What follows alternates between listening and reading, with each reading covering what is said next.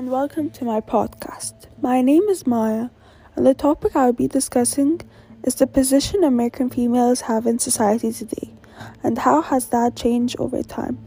If we think about females in general, have always been underrepresented, meaning they never really had the respect they deserved. They were viewed as the ideal housewife for any husband. No female really had the opportunity to have a voice in society in the past and today. And in rare occasions, this still happens now. However, over the years, many powerful women have tried to change that, and they empowered so many females in the process to stand up for themselves. Some of these empowering women are Malala, which fought for women's education; Susan Anthony fought for women's vote in the US; Elizabeth Cady fought for women's basic rights; and many more other women that wanted to have a voice position in the society, but were continuously shut down by men and the people surrounding them. Each and every one of the powerful females I mentioned are the reason most women feel empowered and have the ability to do whatever they are passionate about without being declined by society today. The main question that I'll be covering today is how has women's position changed over time in the US? So let's dig into it. Females in the past were severely mistreated in the United States and all over the world, and were always referred to as useless people. They would never fight back to society because they were shut down more than once. Most of them have reached the point where they have no power to respond anymore. If females were married in the past, they would be expected to stay at home, cook, clean, and look after their children. If they were single, they would work, but in really low services, such as waitresses, maids, etc.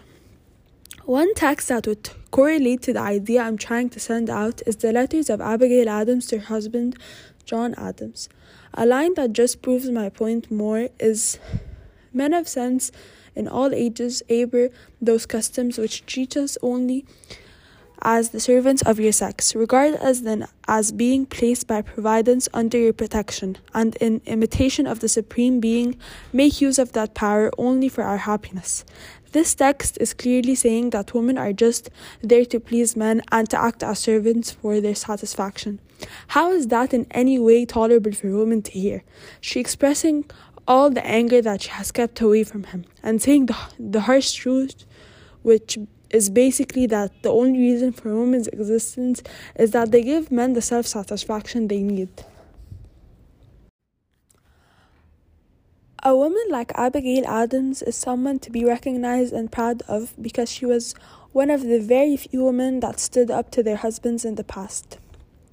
Another reason I say that is because of the fearfulness and strong words she uses to express her anger, like this part of the letters. "Remember, all men would be tyrants if they could be.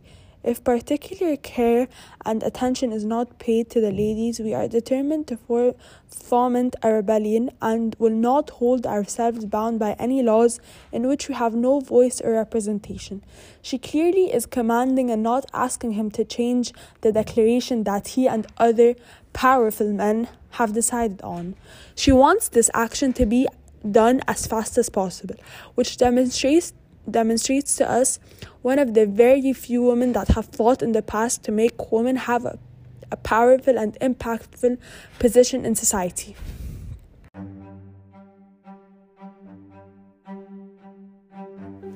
Another text that proves my point on how women's position hasn't changed from the past until today. Yes, there might have been some progression, but not a massive one. The Declaration of Independence talks about how everyone should be equal and everyone should have the right to change something they don't like about their government. A text that I'm referring to is the Declaration of Independence. We hold these truths to be self-evident that all men are created equal, that they are endowed by their Creator with certain unalienable rights, that among these are life, liberty, and the pursuit of happiness, that secure these rights, governments are instituted among men, deriving their just powers from the consent of the governed, This piece of text shows us that all men should be treated equally, and in a way, we look at this in the modern day, it's all hypocritical in a sense, because not all men are treated equally. The Declaration of Independence states that all men should be treated equally, regardless of race, gender, religion, etc. However, females are still mistreated until today, continuously being disrespectful by the society and especially males. However, they continue to fight, and many encouraging women try to motivate other women to stand up for what they believe in, so their position in society starts to change. There's a specific woman I would like to emphasize her encouragement, which, as I previously stated, but haven't really gotten into much detail as to what she has done, is Elizabeth Cady. She was devoted to equalizing women's position in society to men. A part of her journey and what she has accomplished is in 1848, Stanton and Mott held the first women's rights convention at St. Falls, New York.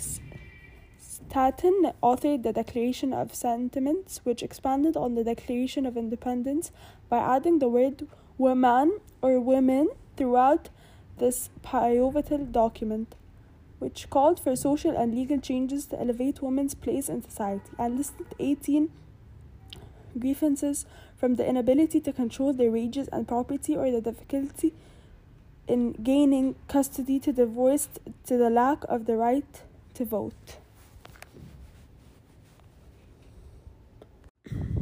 She tried to elevate women's stands, and it kind of worked, because she was partially the reason for making women vote and gaining some of their basic rights.